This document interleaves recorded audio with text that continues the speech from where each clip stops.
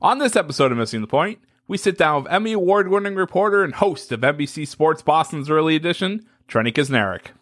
We'll discuss her transition from her broadcasting career in rural and polite Wisconsin to the culture shock of moving to and working in hectic city environments like New York and Boston. We'll also discuss the current state of the Patriots, what it was like to cover 3 Olympic Games, the importance of taking care of your mental health, and a Boston Marathon story Trenni would probably like to forget.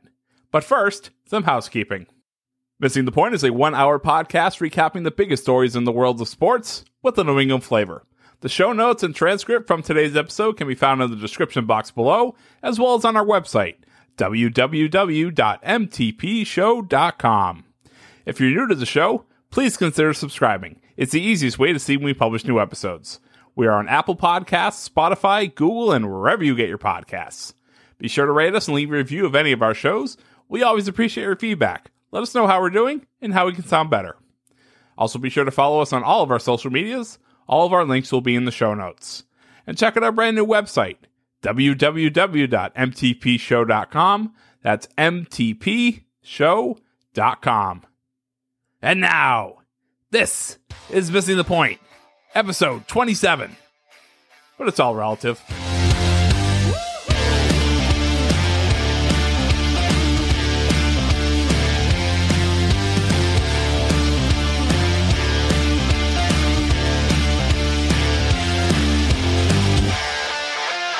Welcome, everybody, into Missing the Point. My name's Joe Malkin, joined tonight by Bob Kelly and our EP, Craig D'Alessandro, and we have a very special guest for everyone tonight. She is an Emmy Award-winning sports anchor and reporter who currently works for NBC Sports Boston. Previously, she spent time at WQOW-TV in Eau Claire, Wisconsin, WDJT-TV in Milwaukee, Wisconsin. She's been at FSN Pittsburgh, ABC Sports, MLB Network, Big Ten Network, and FSN Wisconsin, a 1999 graduate of Marquette University.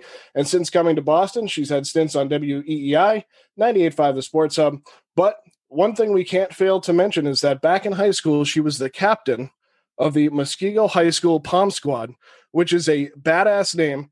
Wisconsin native Trenni Kusnierek. Trenni, how are you? That's quite the bio, you guys. I might hire you and bring you places. Please walk into a room.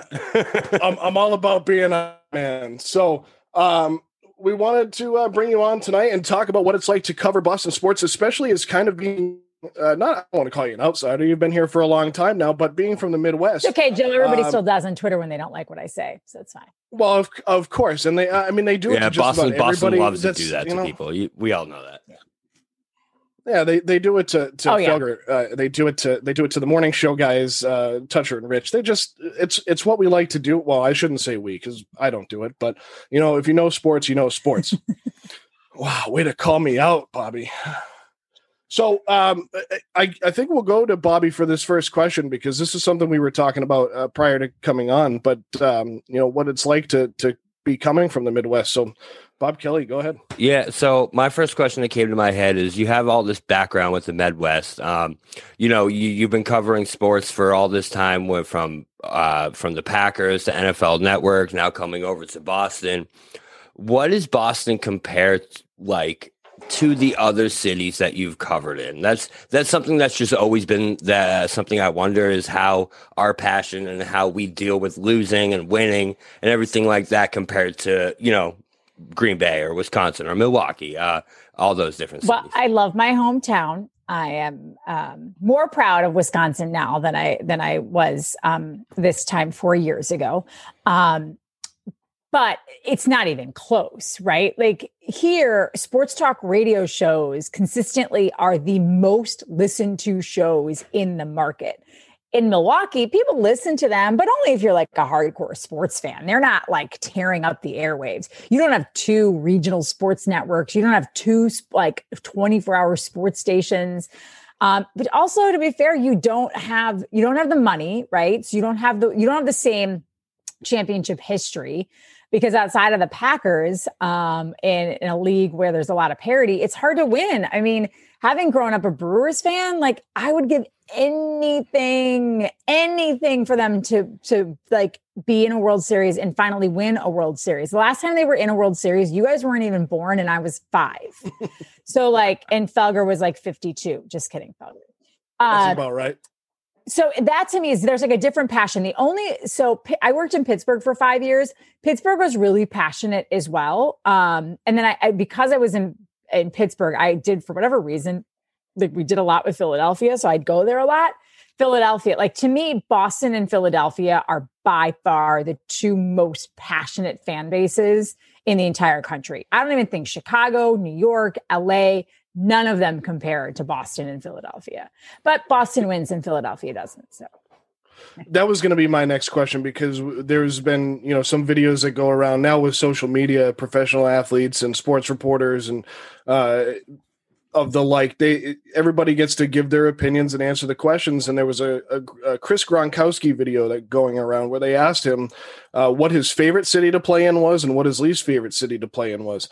He said his favorite was Green Bay because everybody was nice. He thought that everybody was just being nice to him to psych him out. And he said the worst place he played was Philadelphia, Pennsylvania. Like how okay, I won't get super fan wise. I won't get R-rated on this because I don't know if this is a family show. But I once you can get as R-rated as you want. Okay, I can get R-rated. Okay. Absolutely. Yeah, absolutely. Awesome. So I went to a game in Philadelphia.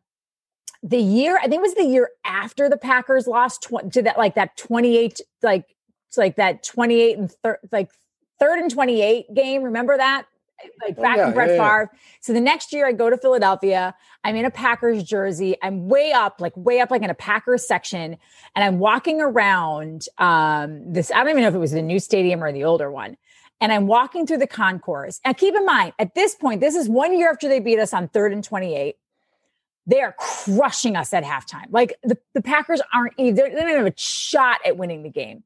And I'm walking through and people are booing me and they're like kind of bumping into me because I have a Packers, like a Brett Favre jersey on. And a guy looks at me and he looks dead in my eye and he goes, "You can suck my dick, Packers fan, but you're hot."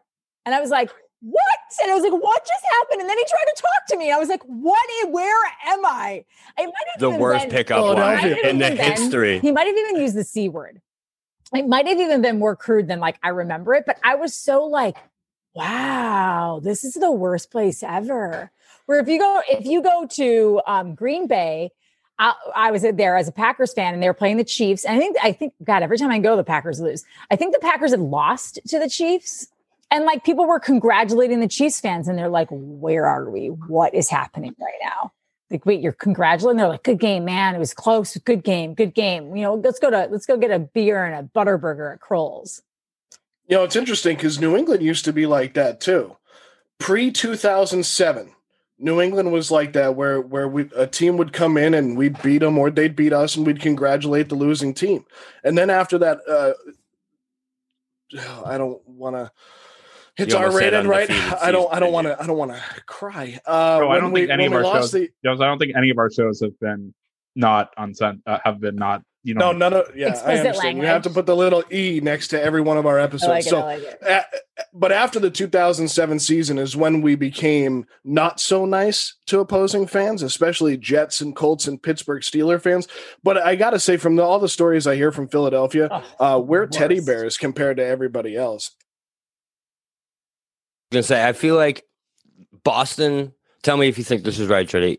Boston has that same attitude, but at the same time, it's more of like a friendly. Like we're gonna hassle you, we're gonna do that, but at the same time, like we're still not gonna try and fight you. And that's what Philly does. Is like it really gets down to it. Yeah, like it does. It feels like there's always a fight that's like right on the edge. Mm-hmm. And I guess maybe that's the case in Boston. And just because the teams here have been so good for so long that there hasn't been much to fight about. Sure. Or maybe now because I cover teams here and I went to those, like the games in Philly more often than not as a fan. So like I experienced it a little bit more, but I don't feel like I've ever been at Fenway, even like at Fenway for like a Yankees game or at Gillette for a Jets or a Steelers game or something and felt like, ooh, this might turn bad fast. Philadelphia, it's like, this might turn bad fast. In New England, I've noticed as a season ticket holder that sometimes it's the opposing fans that are worse than the home fans. Seahawks fans, oddly enough. Really? Not, yeah. Those crunchy granola tree huggers? I know. You would think they must have been from Spokane or something, like western part of the state. So it's an interesting story. Don't call it Spokane like that. What do you have against Spokane, bro? It's not as crunchy as Seattle. That joke fell flat. But so one thing. My wife is also not from here. She's from the West Coast, and when she first came here and started working in Boston, she worked at the New England Aquarium for a short period of time, and she had her first okay now I'm in Boston moment, because it is so different where our sports fans are a little bit friendlier, right, but not necessarily Boston residents. So what was your like first, all right, I'm out of the, we're not in Milwaukee anymore, Toto? Well, so I did live in New York for a time. So I had been, and Pittsburgh has more of an East Coast sort of edge to it than it does Midwest. Like it's a little like rougher and tougher. So, but it's weird. One of my East Coast moments, I think like where I really was like, wow, this place is different, was I might have been here. I want to say it was the second time my brother came to visit me. So I might have been here maybe 2 years at the time, or maybe 3. And my brother had come to visit me, and we're on the T. We're taking the Green Line, and he just starts talking to someone on the T. And I am mortified. I'm like, what are you doing? I mean, in my head, I'm like, what are you doing? You don't speak to people. Like, this is the subway. You take the T, you read your phone or you read your book, you listen to your music, and then you get off. So we get off the T, and I was like, Brian. My brother's name was Brian. I was like, Brian, I love you, kid. And I know you're like just trying to be, like polite and chatty and conversational and friendly. I was like, but you can't talk to people when they're on the T. He's like, but why? The guy talked to me, was like, because he probably thought that you were like off kilter. Like, he probably thought there was something wrong with you and felt bad for you. It was like, you don't speak to people here. And he's like, but we talk to people all the time in the Midwest. I was like, yeah, and it's annoying. Nobody wants to be talked to when they're just trying to read a book on the T. And he's like, wow. He's like, what's happened to you? And I was like, oh, I don't know. I don't talk to strangers anymore. You don't talk to strangers, and you realize you were in Boston, and the sports fan base is very passionate. Yes. That kind of, similar thing happened to my wife. She asked for directions coming out of South Station, and the guy basically flipped her off and walked away. So I was like, welcome to Boston, sweetheart. I do think people here, if you need something and you ask for it, I do think that the East Coast gets a bad rap. Like, it's just, I explain this to people in the Midwest all the time. Like, people here, it's just, there's more traffic, there's more people. And so if you I don't mind helping you, but I don't have time to hear about your whole life when I'm helping you, because I probably only have like 6 minutes to get to somewhere so that I get the right train. And then I keep so my day doesn't completely get thrown off. And so that's all it is. I think we wouldn't leave you bleeding on the ground. We would at least call 911, but I might not then like ask you your whole life story while you're laying there. Yeah, sure. Which really tells. Yeah, it is a totally, like, I go home to the grocery store and somebody looks at my license and sees Massachusetts, and suddenly I'm in like a 15-minute conversation about you live in Boston. Oh my, what is it like out there? Oh, I've always heard it's a beautiful city. Oh yeah. Mm-hmm. Is the clam chowder really that good? What do you do here? Is your parents? And you're like, Jesus, lady, I'm just trying to buy some groceries and get to my parents' house and have like a bottle of wine. And they'll talk, and the line is backing up, and everyone just sits there patiently. No one says anything. They just stand there. We're in Boston. At Boston, a Stop and Shop, it would be a riot breaking out in the aisle 7 in the freezer aisle. I would lose my mind. My boyfriend and I went to Nantucket. I don't mean to throw him under the bus, but he's kind of impatient. And we're waiting to get we were waiting to order like coffee, and something happened where like the guy who was in front of us was chatting with the woman. He clearly hadn't seen this woman in a long time. And I can just see him seething under his mask. Like, I just want my coffee. We have to catch a ferry. I don't know what's going on. Why are they being social? And I was like, they're just trying to catch up. That's when the Midwest comes out. And you're like, they're just trying to catch up. Oh, mm-hmm. Oh yeah. Yeah. And you're right. It's just faster here, but it's so funny because now when you go home, you have a little bit of that mix of that Boston. Oh, yeah. So you're like, all right, come on. Let's go. Let's get through this. Let's go. Yeah, well, everything moves a little bit slower when you get west of New York City and Philadelphia. Yes. So I have one other question that's something that, because I saw you work in Wisconsin, Green Bay, you're a Packers fan, obviously, grew up a Packers fan. What is Lombardi Field like? Is it that amazing out there? Lambeau Field? Lambeau, that's what I meant. Lombardi you know Trophy. what? I know it's Lombardi Trophy. You know what I meant. All named after Packers. Freudian slip. It's all the I know. same. You guys Bobby, I was going to say she's going to click leave faster than you can finish this question. Why don't you go make me a sandwich, Bobby? You don't know anything about sports. That's what someone would say to me if I had a Freudian slip. Why don't you go? She's so dumb. She's not anything with sports. Make you a sandwich. Lambeau, honestly, is once we're all in the non-before times. Thanks. When we're allowed back in stadiums, and I don't know when. Let's see. The Patriots played the Packers here. I think it was 2 or 3 years ago now. So they should be coming back up on the schedule in Green Bay in the next season or two. Honest to God, if you can make the pilgrimage, it is a really cool place to see a football game. There's nothing like it. First of all, Green Bay is 2 hours north of Milwaukee, 3.5 hours north of Chicago. I mean, once you get a little bit out, you're passing places like Sheboygan. You're getting up near today I had to write out my grandma's card to send to her for Christmas. Yes, I still have a grandmother. It's unbelievable. She's in Kaukauna.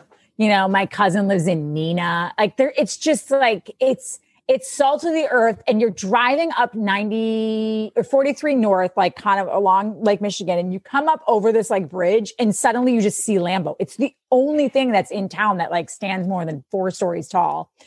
Then you see Lambeau, and then when you get there, it's not like any other football stadium where you have massive parking lots.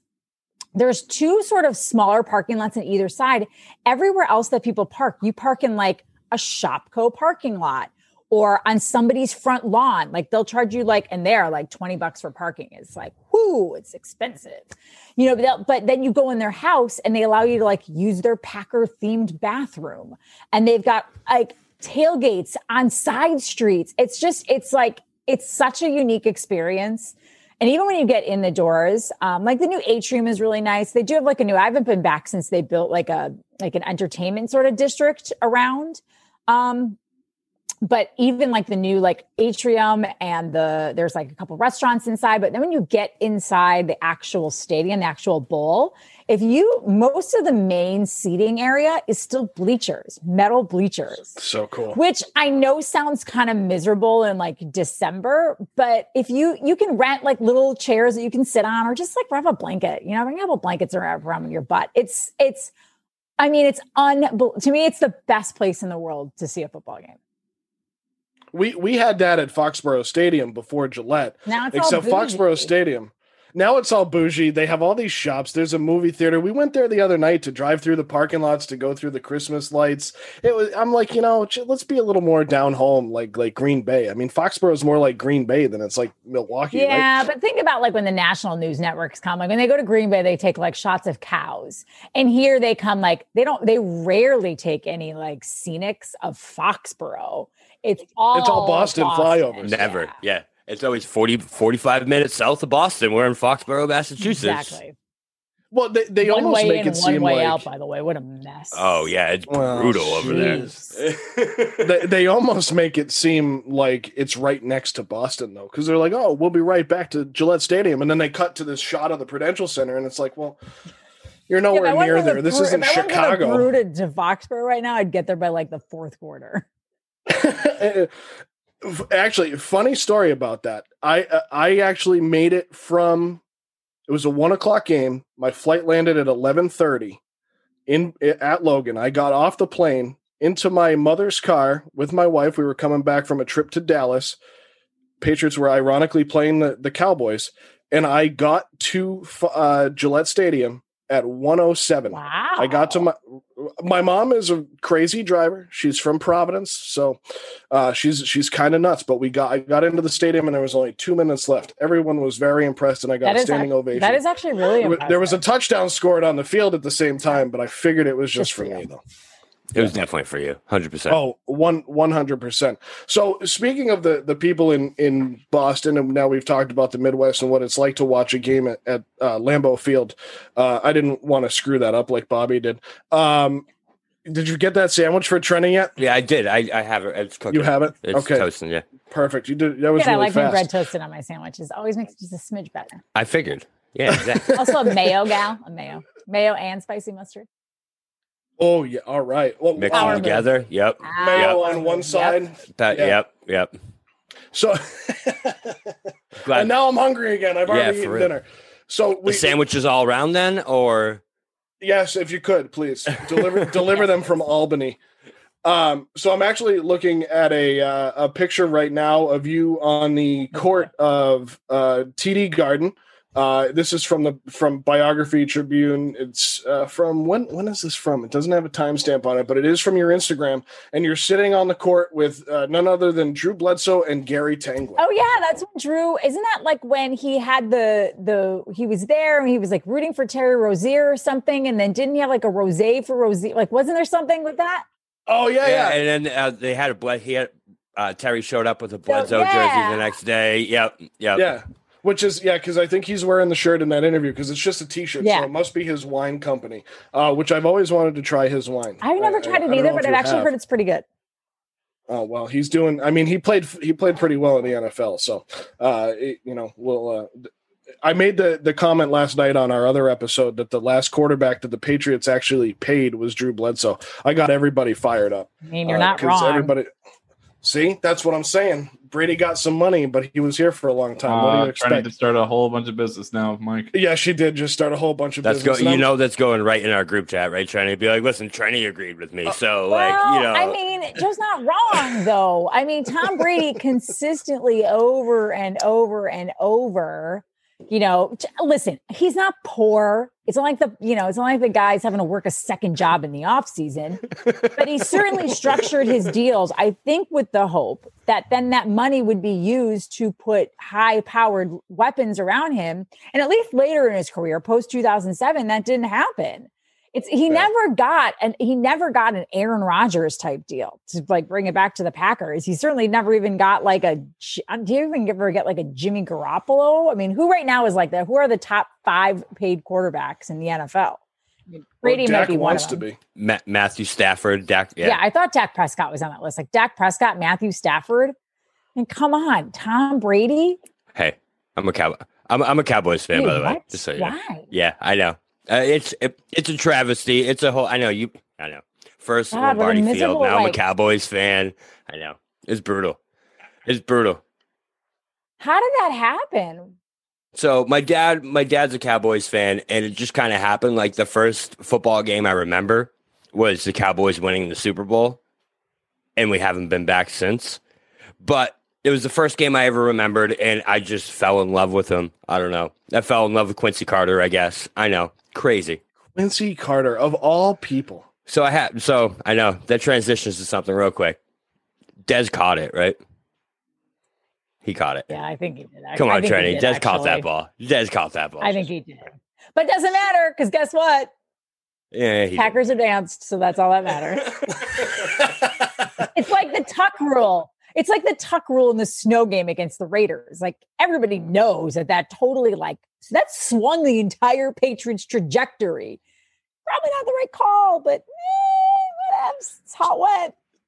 So funny story about that too. The week of Thanksgiving, we talked to Dean Blandino. I'm sure you know who Dean Blandino is. Yeah. We talked to Dean Blandino, and that was one of the questions we asked him. What do you think? And because he was at the time, he wasn't the replay official in the booth, but he was basically the head of replay for the NFL at that time. And he said under the rules in 2001, it's an incomplete pass. Now it would have been a completely different call, which is amazing to think about with rules and the way they are in sports. So I just have to change this because Craig wrote it in the chat, and I think it's our favorite Olympic sport of all time, and you covered it at the Sochi Olympics. Sochi and Pyeongchang. Do not leave out Pyeongchang when they won the gold medal. Right. That's right, and Pyeongchang. I saw Sochi, and I was like, done. She was in Russia, but you were also in South Korea. So, but what was that like to cover the Olympics, 2, cover the Olympics in Russia, and call curling. That's awesome. So in fairness, I didn't have to call curling. That would have been an absolute disaster because, so when I went to my first Olympics, I just got really lucky. It was in Sochi, and there were just a couple of people who didn't, I don't know if you guys remember this at the time, but they were really worried about terrorism. And so there were a couple of reporters, because they take a smaller staff to the Winter Olympics than they do to the Summer Olympics. And so at the last minute, a couple of reporters were like, you know what? I don't feel comfortable. I'm not going to go. They backed out. And so it ended up having a domino effect where like Steve Sands from the Golf Channel was supposed to be the curling reporter, and they moved him to short track speed skating instead. And then they were in a panic, and my boss, or the guy who hired me, was like, hey, I've got this reporter. She's, I think she can handle the assignment. Let's send her. And they were like, do you want to go to Russia? They had to like expedite my visa. They literally, this is how long ago it was. They sent me like DVDs to watch of like curling matches. And I'm watching and I'm like, how am I going to ask athletes questions about this? Like, this is going to be an abject disaster. But it wasn't. And it helped a little bit that year, the United States was so bad. Like the men, I don't think the men won a single round robin match. And I think the women won one, if my memory serves. I remember that story because I remember in 2018, it was like a whole revamp of the curling system in the United States, which it sounds weird even coming out of my mouth. But yeah, I remember that they were like so bad. They have like elite teams now, like where you're put on like a path where like you train separately from like people who might not be true like Olympians.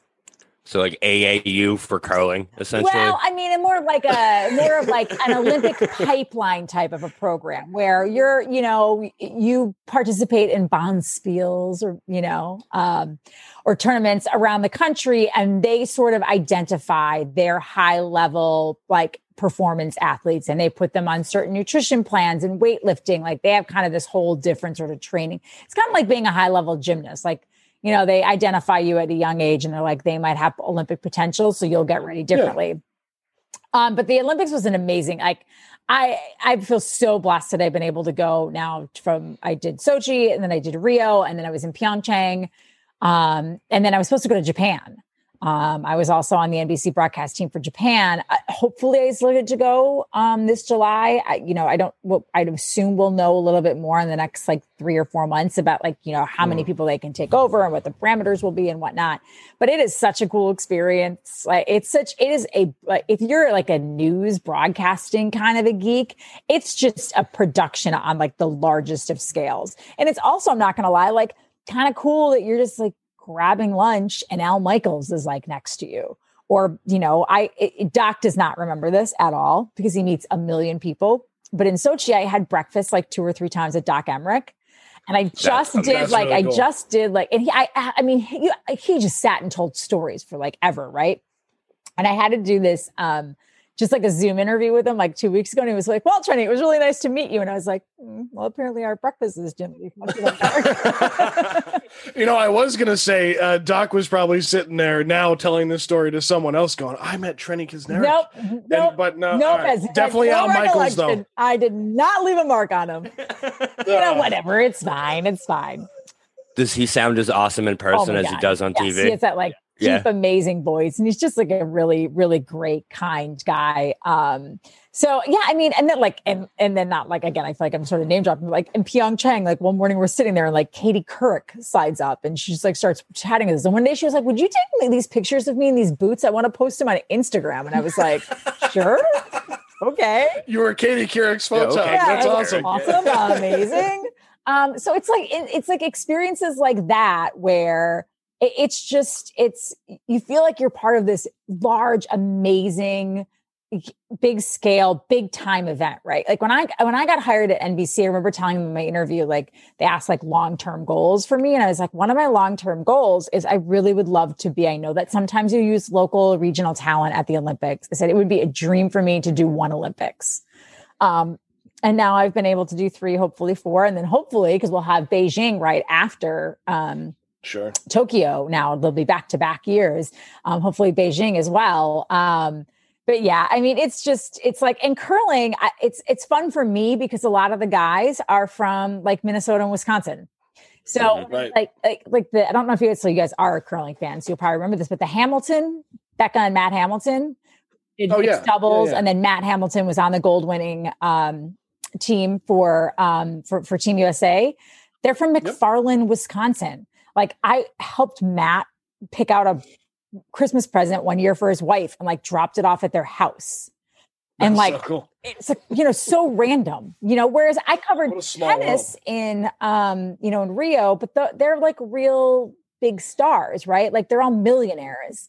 And like, I even saw them on the plane and it was like, I didn't even exist anymore. Where to this day, I will still get messages from like John Schuster or Maddie Hamilton or Becca the Hamilton, or like somebody that played on that team, like, that will just see it, that I tweeted something or posted something on Instagram and like comment on it. They're just so down to earth and so awesome. And it's a hard gig too. I mean, I'm not trying to be like, oh, poor me, I have to go to the Olympics. But like, when you cover curling, my first of all, your first event is the day before the opening ceremonies, and my last event is always the day of the closing ceremonies. No dark days. So most other sports get at least like one dark day, like just in case conditions aren't right, or to give the athlete time to rest. Not curling. Curling is like every single day, like 3 sessions a day, where there were times where I was working like between 17 and 19 hours a day. Like, true story. One time I went into hair and makeup and the woman was doing my hair and she's like, I don't mean to be rude, but like, you really need to wash your hair. She's like, it's really hard for me to curl it. And I was like, no, I swear to God, I washed it this morning. She was like, and she's like, no, it's really hard. So later on that day, I get back to my hotel room. I'm exhausted. I had worked all day. And all of a sudden I'm sitting there and I was like, oh my God, I did wash my hair this morning and I never rinsed out the shampoo. Oh no. That's awesome. So that's funny. Tired. I was so exhausted. I worked so many hours and my head was like spinning. And I literally put the shampoo in my hair and like put it in and barely rinsed it out. And then just went and like blow dried my hair and had no idea. That's awesome. Well, I mean, we've all worked in some form of communications, but you mentioned working 17-hour days. Isn't that the best though? Like, I know this is wacky coming from somebody like coming out loud, but it's almost so fulfilling. Something about working those long days and just you go. And then it's like, all right, I got to sleep because I got to get back up in the morning and do it all over again. And it's like, and then there are times where you're really like, you know what? I don't care how old I am. I'm still going to push it. And I'm going to go have a cocktail with the rest of the crew down at the hotel bar, and then you're like, forgetting to rinse out your shampoo the next morning. So that's the story behind the story. Got it. And suddenly your hair's in a ponytail. And everyone's like, why is your hair in a ponytail? I was like, well, I don't know. My hair person said it was dirty. Crazy lady. She's the hair person, though. Kept telling her that I washed my hair. And the next day I did sheepishly come back and I was like, so I technically washed my hair, but I also forgot to wash out the shampoo. At least you came clean. Wow, geez, a dad joke, and I didn't even realize it. Well played. Do that? No, I didn't. I was on. It's ingrained when you have 2 kids. You just it's the dad jokes are strong with this one. They do, and my wife is really getting frustrated with the fact that I basically talk in dad jokes and movie quotes. So she's not the only one. I understand, guys. I'm so sorry. All right, no, you're not. Gosh, don't ruin it. I mean, we just met Trenni. Okay, we don't want to ruin this. Of the 3 Olympics, which was your favorite? I mean, I like them all. I guess Rio, but just because I like the Summer Olympics, I like warm weather. And I was able to really sort of like get out and kind of do things. But I would put Pyeongchang at like a 1A for the simple fact that when you get to cover anyone from the United States winning a gold medal, it is the coolest experience. And to watch it was such a like legitimate, like not legitimate Cinderella story, but like, I guess it was, like a legitimate Cinderella story. Like no one expected the United States to win the gold. And Russia was special because it was my first, but Russia was weird. Russia was a weird place. Like, first of all, it felt like we felt really isolated. And everything was Like you had to wear your badge everywhere you went. So like I would go, I was training for the Boston Marathon at the time. And like I would have to like, you have these huge badges and I had to like tuck it in and my back, like around my neck and down the back of my shirt. And also it was warm. This is so weird, but it was like usually in the 50s or 60s in Sochi all the time. Cause we were down at the coastal cluster. And then like I would go running. It wasn't really safe to just run anywhere. So when I would do long runs, and there was like a couple times where I did like a 16 or 18 mile, I literally just ran across. They basically built like a track, like a straight line track outside of the hotel and it was beautiful, along the Black Sea. But then all of a sudden, guys, it would stop. It would just stop. And then there was like weird fencing. And when I went to ask where to run one day, the concierge or whoever was like, oh, you can go this, in this direction. It's a couple miles each way. You can just go back and forth. He said, but when you get to the fencing on the far end, he said, do not try to walk around or go somewhere else. He's like, that's the country of Georgia. And if you go over, we can't get you back. And I was like, okay, all right, great.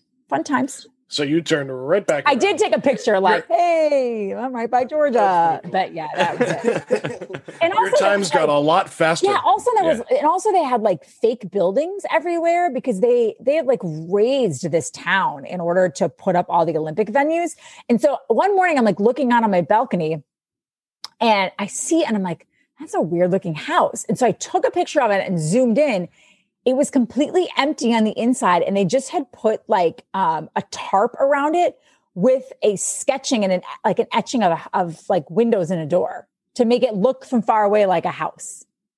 That's so strange. And there were stray dogs everywhere because they had I heard that was like a problem. It was like a problem because they had kicked people out of their homes to build these facilities and then they didn't let them take their dogs with. There were just dogs everywhere. And then they started it was awful. It was weird.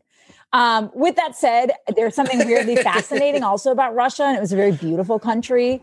It's a communist country. It's like it's weird. There's that's not a very eloquent way to describe Russia. I would like to go back and see Moscow and St. Petersburg. It's different. I shouldn't say weird. That's not right. People probably think America is weird from certain places. It is. It was a different experience. It did feel very cold and restrained. It just, whereas Pyeongchang and Rio, there was like a real joy, even though there's always issues, I think, everywhere where there's ends up being an Olympics. There's always some controversy, but something about those two places felt more joyful. Yeah, absolutely. I mean, a little bit different, South Korea and Brazil aren't exactly communist countries. So and you were a little bit further east in Russia. So when they say if you go over the border of Georgia, you're not coming back, that's definitely a problem. Basically, they could maybe shoot you. And I was like, cool. It's not really what I want to happen. Not going to do that then. But trust me, man, every day I was like, what if they really shoot me? Like, what if we just like swam over? Let's find one out. Arm over the border. I was like, what about now? I love getting stamps on my passport. If you could just shoot my passport. So you like this tampon? Yay! Yeah. Oh boy. It's like a taser that just shoots out. All right. Anyway, so you mentioned you were name dropping before. You name dropped Katie Couric. You name dropped Al Michaels. Oh God, now it's terrible. Now I sound like a jerk. No, because we're going to name drop someone else that we're going to be talking to soon, and someone else that you know well and you work with, and that's Abby Chin, who we'll be talking to on Missing the Point on Thursday to come out at a later date. But we talked before we got on about there was a picture of the two of you wearing a similar dress. So now we have to know the backstory because obviously she was just hired back by NBC Boston, and she's coming on with us after we talk with you. So we want to hear about your relationship with Abby and what the dress story is. Well, Abby, first and foremost, is one of my dearest friends. We started like 3 months apart. I started in September, like September 10th was my first day at NBC, which was then Comcast Sportsnet. She started like around the same time, but in December. So we've been like pals, like went to her wedding. I, go to her kids' birthday parties, the whole nine. I've even seen them during pandemic, like in real life. I've seen them, her and her wonderful husband. It's like a real privilege right there. I know, right? So she shows up today and I'm so excited. I come back. I had curled my hair and put on my dress and stuff for my show. And then came out, talked to my producer, and I go over and I see Mike Gorman talking to her. And I was like, oh, Michael, hi. I'm like, Abigail, oh my God, you're back. And she looks at me and she's like, oh my God. I'm like, oh my God, are we wearing the same dress? And they weren't exactly the same, but I wore the one Abby had on today a few weeks ago. Hers was more formal. Hers was nice, sort of form-fitting, really nice material. Mine was more of a sweatshirty type dress. And I threw on sneakers with mine, and she had nice heels on, but they both, the telling sign that we both look the same is they had these weird sort of Star Trek-y puffy shoulders on them. So we looked exactly the same. So we made Max Letterman, our producer, take a picture of us. Mike Gorman wasn't wearing a dress, was he? No, he was not. He looked lovely though, as he always does. It was nice before I was eating dinner, before I talked to you guys, I flipped on the Celtics game and I was like, man, it's nice to hear Mike's voice again. Isn't it? It's great. It really we can't wait till next week. He's so good. Nothing better than hear him go, got it. Oh, got it. Great. We're doing our NBA preview show on Sunday, so we're very excited to get into the NBA. And I am the least NBA fan of the group, but I will tell you, second least behind Craig, but I will tell you that a former Celtic currently lives in my head rent free, and I can't stand the guy, and I don't mind saying it out loud, and that's Kyrie Irving. Oh, okay, good. Yeah, well, nobody likes Kyrie Irving. Oh, thank you. Is there anyone that does? I mean, I'm sure there is. Maybe his mom. Maybe Kevin Durant. Yeah, maybe his mom. Yeah, his mom. Yeah, well, we know his mom does. His mom seems like a wonderful lady. But if you had to pick, I know. It really is. Everything that comes out of his mouth is just facepalm. That's really what it's. Everything he says, it's just dude, what? Okay. That's great. Everything that comes out of his mouth is facepalm. I like that. Here you go. Now, in Cleveland, we were having this discussion today. Does Cleveland win a championship without Kyrie if they still have LeBron when they won? I'm going to say I don't think so. Because, I mean, if you think about it, Kyrie did balance out LeBron and it forced defenses to be accountable for someone else. Because if you left Kyrie alone, which at the end of the day, when they did, he was the guy who made the big shot, right? Am I misremembering that? No, right? He made the big three-pointer. Right. And that's because you had to account for LeBron James. I do think that they made each other better. And I don't know that LeBron would have won if he wasn't there. Because LeBron wouldn't have won in Miami if it wasn't for Dwayne Wade and, oh my God, why am I forgetting his name? Chris Bosh. Chris Bosh. I almost said Chris Paul, though. I know it's not Chris Paul. Chris Bosh. And he wouldn't have won in LA if it wasn't for Anthony Davis. So, right. You can't, I don't care how good of a player you are, you can't do it alone. One of the segments on our show today was Giannis in Milwaukee. And whether or not him being there for 5 years is guaranteed Milwaukee's going to be good. I was first of all, I live there. It's never going to be good. They're snake bitten. Second of all, do I really, are any of us really that afraid of Drew Holiday and Chris Middleton? I don't know that I am. And I don't know that you can get, maybe Giannis brings another big star to Milwaukee, but stars seem to want to go to Miami and LA, not Milwaukee. And that's what I said today. But now that he's signed that contract, at least they have some kind of leverage to say, hey, Giannis is here. Come on in. Let's go do this. But yeah, I feel the way they're going to do that is by trade. That's how you're going to see another star come in there. But they honestly, because of that deal they made for Drew, they really don't have much to trade at this point. No. So. Or if anything, you'd have to get somebody on a short 1 year that just really wants to win a championship. But when you go after guys like that who don't need long-term security, you're going after an older guy. And so then there's always going to be question marks. So I don't know. That was kind of the Boston thing back in, the late 2000s when they brought in Garnett and Allen, and that was kind of the thing. It wasn't supposed to be a long-term thing. It turned into a longer-term thing, but they won that championship on the front end of those contracts. So, yeah, they're going to have to do the same thing. Injuries kill them. Bummer. It's the way it goes. It's what's going to happen in Brooklyn this year. Kyrie's going to get hurt and start whining. Also, KD is, I think, already I've had enough of this guy. Cool I from think afar, so too. But far from cool up close. Well, they also said that KD was trying to bring in James Harden, and that Kyrie was basically saying no. That he didn't. Thick tonight. Who's that? Oh. Harden? Yeah. Well, that's because he was. Did you say he looks thick? Yeah. Yeah. I saw that partying in Vegas. That's right. Way to commit yourself, buddy. The energy. Yeah, right. I couldn't get to camp. He grew the beard so you couldn't tell that he's got a little like chub going on down here, you know? Yeah, exactly. I was going to ask, so before we get into anything else, I want to ask, we talked about your Boston sports history. We talked about the fact you filled in the Sports Hub. Most notably, you filled in for Felger and Maz for a few episodes where they weren't there. Who to you? Who is the Who's the bigger pain in the ass, Felger or Maz? I'll just ask you straight up. Everyone knows they're both. And I'm going to walk with you guys for a second. I have to open my door. My boyfriend's coming over. Ow. I mean, I should probably just give him a key, but I don't. I just keep opening the door. He can get himself in, but he can't get himself into the main door. I still don't trust him. I'm just kidding. Relationship advice with Trenni Kusnierek. Everyone is seeing my 4-foot apartment. It's the smallest. I like that wall. Oh, thanks. I know. I like that. Natural brick. Who's the bigger pain in the ass? So I have not had to work much with Maz, so I cannot speak to Maz's how big of a pain he is. I will say this about Felger: bark is worse than his bite.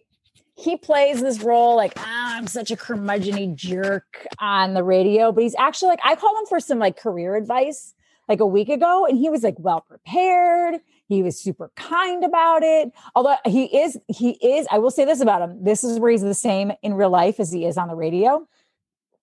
No BS.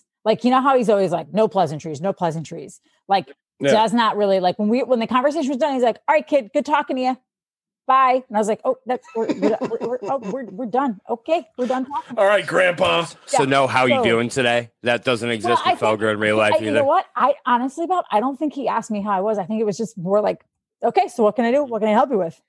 And I was like, which is interesting because it drives him nuts. When we used to work together, I'd be like, how are Sarah? How are the girls? What's going on? Fine. What are we talking about in this segment? Which is weird for him because that shows that he's been in Boston longer than you because you're both from Milwaukee. So I know. You know what, though? He's been gone for a long time. He left Milwaukee, I want to say he was 16. He might have been a junior or something. And then he lived in Naples, which is where his parents are now. And then he came to BU. And Felger, not to out him, but I think he's almost 50. So, if he came here at 18, he's been here for, is that 32 years? Yeah. That's a lot, that's a long time. He's essentially more of a Bostonian than he is a Midwesterner. Though, man, he still has that accent. It's he won't let it go. Yeah, he does. Oh, when he says sorry. I feel as he plays it up a little bit. He totally does. Totally. Yeah. Oh, yeah. Well, I'll be honest, I can hear it a little bit in your voice still as well. Oh, for sure. From time to time. And I haven't had any cocktails. If I have a cocktail or two, look out.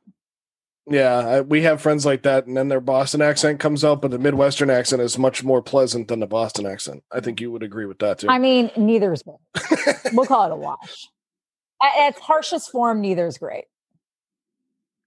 So one other thing that we really wanted to get into tonight is, for those of you that don't know, while Trenni is very straightforward and doesn't take any crap, just like Felger, she's also a big mental health advocate, and I think those two things go hand in hand. And in Milwaukee Magazine in 2012, Trenni, you are quoted as saying, "I had a 6-figure job.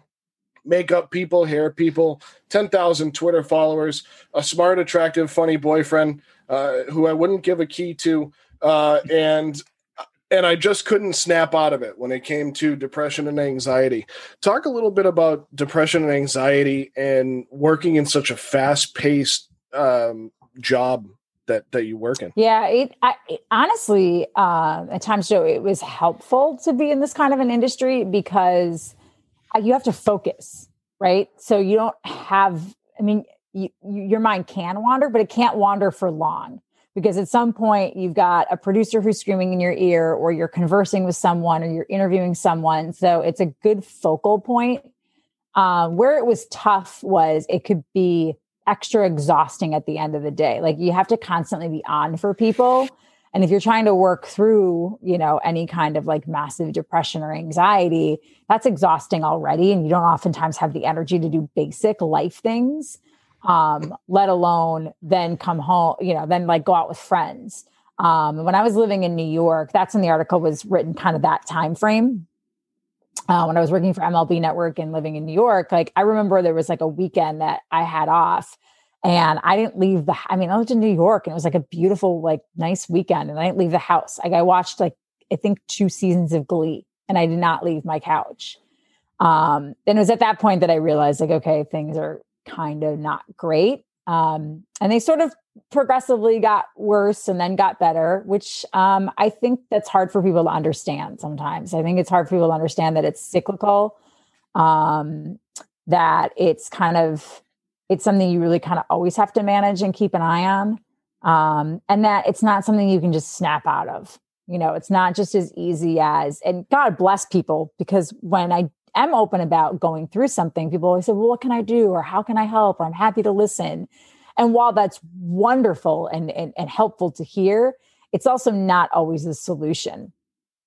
Right. You know, sometimes the solution is just being by yourself. Sometimes the solution is talking it through. Sometimes the solution is, more often than not, the solution is like actually getting professional help and talking to a therapist or maybe even going on medication to regulate everything. And I hope as a society, I mean, I guess one of the weird positives of pandemic, I think, has been that it's shown a light on mental health issues more so than before, and made it more of like an easy conversation topic for people and less stigmatized. So I'm hoping that helps, that at least that's come out of it. Where you can do telehealth and there's easier ways to access care, and that ease of access to care continues after this is all over. And I think that's one of the biggest things that you mentioned right there was sometimes people want to help, but you don't need it. But it's also on the flip side, sometimes when people don't understand or they try to understand, but they just don't, and then they get frustrated with you. Yeah. And then it kind of sends you into a cycle of, you know, I'm trying to tell you, I'm trying to help you understand, but you have to just absorb. And the person that you're talking to, or vice versa, if it's somebody that's having an issue and trying to open up to you. So it's very interesting. I've had that conversation with these guys. Bobby and I had that conversation a few weeks ago. Where I was having a tough time. We had a misunderstanding, and it was because we weren't, as we talked about before we came on, we weren't effectively communicating our feelings with each other and how we actually felt about the situation. He didn't understand what I was going through. I didn't understand what he was going through. And now we just argue about Jimmy Garoppolo being the next quarterback of the New England Patriots and Kyrie Irving being awful. So, but I know I meant to bring that up earlier and I didn't, so I had to throw something in there. Yeah. So my question for you is, I know that, you know, as someone who also has dealt with something along these same lines, it's always harder to admit that you're going through something because you don't know that other people are doing it. You kind of feel like you're alone. You're on your own island and you're the only one who feels like this. Everyone's going to think you're crazy. Do you think that people coming out like Dak Prescott, Hayden Hurst, yourself, these people in these high profile positions really push the depression and mental health issue to that forefront and really help make awareness almost just to other people who may not be dealing with this, that like, listen, this is a real thing that not only normal people deal with, that people you think are crazy deal with, but people that are in these high respected positions are also dealing with these things on an everyday basis? I hope so. I think it's really important for people to talk about it. And I always say, like, that doesn't mean that you have to like spill your guts to every single person that you meet. Absolutely. But even just being honest with like 1 or 2 people in your small circle, like I feel like that has like a ripple out effect, because maybe you tell one person about it because you feel comfortable with them for whatever reason and they're struggling, or they know someone who's struggling and then they understand how to better handle it. I think what's most important about athletes talking about it is that a lot of times it's male athletes. And if there's one part of the population, one, you know, part of like life where I think men, particularly white men, get really overlooked is in the mental health sphere. It's still really stigmatized. It's like you're supposed to be this like strong person who can handle everything and not get stressed out, which is ridiculous. Whether you're a pro athlete or like, you know, Joe Blow who's walking down the street. I mean, like right now, some of the people who are suffering the most are middle-aged white males. for various reasons. And to me, that's a group that needs to not be forgotten about and needs not to be stigmatized or told that they are wrong or that their feelings aren't valid or worthy. That's a real crucial group, I think, that we need to address that. And honestly, like under like marginalized communities, minority communities, because in those two sections, I always say this, white women, like we got therapy down. Like everyone's had a therapist. Every girl I know has had a therapist forever. It was on like Sex in the City, like in the late 90s, early 2000s. Like it was all anyone talked about. Like we're always talking about our freaking feelings. Like it's not as difficult of a topic, but it is a really difficult topic for someone who's living in an area that is strewn with violence and gangs and drugs. It is a huge issue for, a 52-year-old white guy who lost his job and is trying to support his family and trying to put up this facade that needs to know that it's okay to not be okay. Like those are the groups like I think we really need to be reaching. And I'm hopeful that when somebody who is a 32-year-old superstar with $100 million contract says there were days I couldn't get out of bed, that 55-year-old of the family says, oh, I'm not crazy. I'm not a failure. Mm-hmm. Mm-hmm. Yeah. And that's the biggest thing. And like Bobby said it, and you just said it there is, it's even in this article where I just read the quote, all these things going for you and everybody thinks you have this perfect life and nothing's wrong. But there is that shot after the game between Hayden Hurst plays for the Falcons, right? Yeah, it's Falcons. The Falcons, because he was with the Ravens at one point, right? Yeah. Yeah, and he went and found Dak running into the tunnel and stopped him, and it's such a powerful piece of video because Hayden Hurst, his story is incredible, and how he bounced back, and it's just that big thing of, man, if people can advocate and somebody that makes the money that Dak Prescott does and is much in the public eye, you're absolutely right, Trenni, that the person, that whether it's the 33-year-old guy doing a podcast or the 52-year-old guy with a family, you just have to be able to understand that you're not the only one going through it and that, there is help of some kind, regardless of how tough or you feel you are or as deep of a hole you think you're in. And, I think what's telling about how far we've come is, I'm sure you guys saw this, like after Dak Prescott was really honest about things, Skip Bayless called him out, said he kind of wasn't a good teammate, like suggested that he was weak or not a good leader for talking about it. And Bayless got skewered by people. Oh, you couldn't go through, I always like to say Twitter is not the barometer of what like real people think, but it does sort of show which ways, individuals are leaning and thinking. And when 97 or 98% of the comments on his comments are stop being a jerk, this is a real issue. To me, that's a sign of progress. Absolutely, especially from those Twitter trolls, because the other 2% of accounts that Skip Bayless has following him are his burners anyway. Yeah, or bots. On that same note, I actually saw a post recently about Dak Prescott. So I obviously follow Cowboys fan. I know follow a lot of Cowboys fan pages on Facebook. And as you can imagine, the Cowboys fan base is a very diverse fan base, we'll call it. So someone posted on there, it was like, I think Dak Prescott's such a leader. The fact that he came out about these mental health issues shows how much of how tough this man really is, not only as like a person, but like spiritually, he's just a tough human being, and that like he needs to be regarded as this leader. Obviously, there was a comment underneath it that started calling him out like he was, less of a man and all this stuff. And the comments that this comment got were just like, it was like instantly there was 90 comments talking to this guy about how much of a bigot he is. So yeah, couldn't agree more that we're definitely going in the right place as a society. When you see people ganging up on someone who is trying to make someone feel less of a person for something like that, it makes you feel good. I agree. Yeah, it's like it's like, okay, we haven't completely devolved as a species.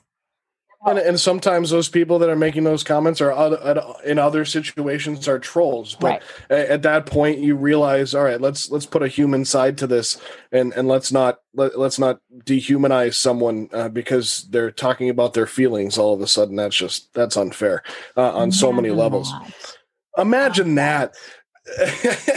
I said that to Dean Blandino too about officials. I was like, let's humanize officials in football. And then he used it on his podcast the next week. And I was like, all right, we're resonating somewhere. Yeah, right. Okay. So if you could just drop something Bobby says. On the show. So one thing you mentioned earlier about how sometimes you cope with things in terms of mental health is staying busy, whether it's work, or a few other things you mentioned. You mentioned you were training for the 2015 marathon when you were at the 2014 Olympics in Sochi. That was actually the second time you had to run a marathon, because you not only run marathons, but you also climb mountains, like to take your solo trips. And you used to take motorcycle riding lessons? I learned how to, I hated it. Can I be honest? I hated it. It freaked me out because my anxiety was so bad. Like I was always afraid I was going to crash. Like I couldn't, I don't like lack of control. I felt like I had no control over the thing, but I was doing it at the time. I was working in radio in Milwaukee, and like Harley Davidson was one of our advertisers. And they're like, oh, it would be a great spot if we like teach Trenni how to ride a motorcycle. We're trying to get female ridership up. I was like, yeah, let's do it. And like, guess what, guys? On a tiny little bike in a parking lot, it's really fun. When you go on the actual road, no, I was a hard pass. So I did get my license. I passed my test. And then when I moved here, they were like, oh, do you want to renew your motorcycle license? So I was like, nope, I'm good. Good. Not here, especially. I think it's a death trap. Definitely not in Massachusetts. Do not ride a motorcycle in Massachusetts. At least they require helmets. They don't require helmets in Wisconsin. I'm scared of walking. Yeah, that's what we've been saying about New Hampshire lately. They're going to have to change their state slogan to "Live Free and Die." So I know. There's the dad joke. Sorry. All right, that's hard. It almost felt like you had that prepared before the show, like you knew we were going to talk about this. You know what I mean? I didn't until she mentioned the helmet thing. I was like, we're not going to mention New Hampshire state slogan. Well, one of our other podcast members, Mike Marcangelo, is from Londonderry, New Hampshire originally, so we can't tease him much because he's a Boston guy now. But you know, how much of a New Hampshire person are you if you're from Nashua anyway? So so tell us about running the Boston Marathon, because it's something that I can tell you I will never do. What was that experience like for you? Well, I've run it a number of times. I ran it in 2010, 2012, 2014, but I didn't finish because I almost pooped my pants. True story. And 2015. And then are you telling me to go back and tell it? Yeah, I'm going to tell it. We need to hear that story. Yeah, we need to hear that. I'm 99.9% sure, by the way, that my boyfriend is standing outside the door just listening to this, too afraid to like walk in and interrupt it, because it only takes him like 6 minutes to walk here. He lives up the street. So, John, I hope you're enjoying this. So I trained so hard for it. I trained while I was in Sochi. Like I gave up drinking, like, okay, not entirely in Sochi, but in the times around Sochi. Like I was determined to have the best race of my life. And like 3 days before the race, I'm at bib pickup and I'm like, oh, I feel kind of like under the weather. Like, I feel like, I'm like, oh, it's probably just nerves, just like a little cold, you know, body is like immune response. So I start drinking like vitamin C, like whatever emergency. And on the morning of the race, I get up and like my stomach wasn't feeling very well. And, you know, usually you have to have like your morning pre-run poop. Like that's just what runners do. May have been a few more than usual, but I was like, I'm just nervous. This is such a big deal to me. Like everybody's here. Everyone's cheering me on. It's the year after the bombing. Like they were going to interview me. Like Bob Newmeyer was at the finish line. I was going to do an interview with him afterwards. And so I get to Hopkinton and I get sick again a little bit. And I'm like kind of feeling like weird, like cold, hot flashes. And I was like, I'm fine. I'm just nervous. Don't worry about it. So I'm like 1 mile into the race and I'm like getting stomach cramps. And I was like, this is ridiculous. I'm running like an 8:15. Like at this point, like I'm training to run like a 7:45, 7:50 pace, like well under like 3, like going under, like I'm hoping for like 3:25 to 3:30, like finishing time. And I'm like, oh, that's weird. I'm not even going that fast. So like my stomach really hurts. And like the further I go in the race, I'm like, oh, something is not right. So I'm coming up like the crest over the hill in Wellesley, at Wellesley College in the scream tunnel. And I can't even listen to the girls scream because I'm like, oh my God, I'm going to have diarrhea in Wellesley. Like, this is how it's going to be. I've been here for 2 years. Most people have had diarrhea in Wellesley, just so you know. For 2 years, and this is what's going to happen. This is going to be my life. I'm going to be known. Felger and Maz are going to talk about me. Toucher and Rich are going to talk about me because everyone's going to find out that I like explosive diarrhea on the Boston Marathon course. So I pull off. I find a porta potty. We thankfully have it there instead of I had a Lamar Jackson moment. Let's just call it what it is. We can now call it a Lamar Jackson. I was waiting for it. Nice. And so I go back on the course, so I'm like, oh, I'll be fine. Like, unlike Lamar Jackson, I didn't get an IV afterwards. I was like, oh, I'll just drink more water and Gatorade in the course. You just dehydrated your entire body. Oh my God, I was so dehydrated, you guys. I was so dehydrated by the time I got to it's around like mile 16, 17, right by Newton Wellesley Hospital. I literally could not see straight. Like I was kind of weaving to the point where a spectator yelled, like, are you okay? And I was like, I don't think so. I don't feel really well.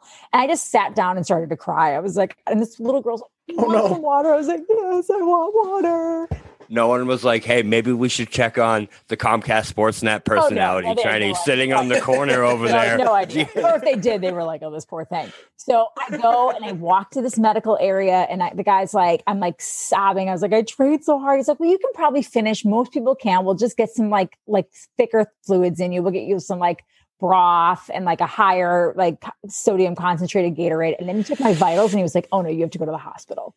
And I was like, what? And he was like, your heart rate is so low and your blood pressure is so high. He's like, you are severely, severely dehydrated. He's like, I cannot let you back on the course. And I was like, okay, the emergency room is right there. I'll walk. He's like, under law, I can't. They had to put me in an ambulance. I could literally see the emergency room sign. And then I went and told the story on Toucher and Rich the next morning.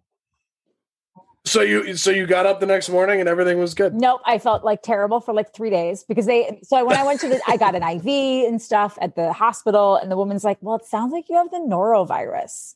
She's like, lots of people have had it was going around. Yeah. Mm-hmm. And that's what she thinks that I had. But then I went out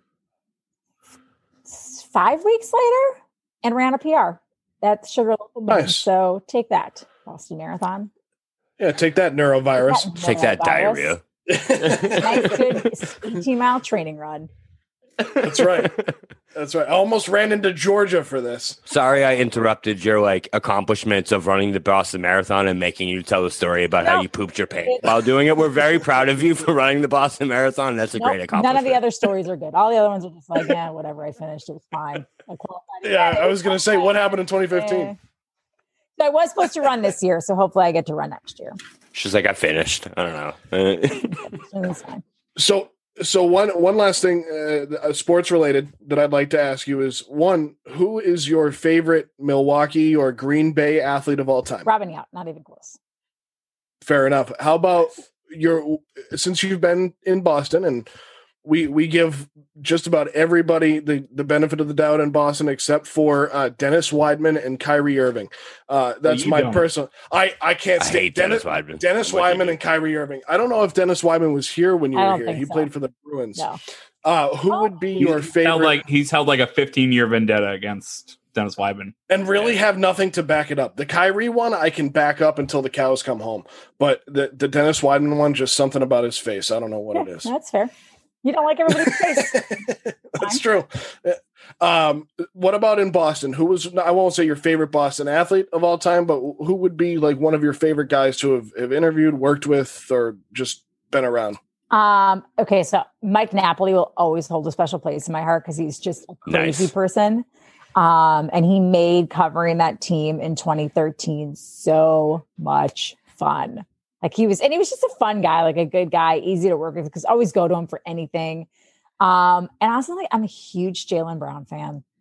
I mean, anyone who knows that I'm a total social justice warrior, that is not going to surprise anyone. But I just think he's a really articulate, thoughtful, so much more than a basketball player guy. And I can't. And he's also, I think, also part of the reason I've done some mental health things with him.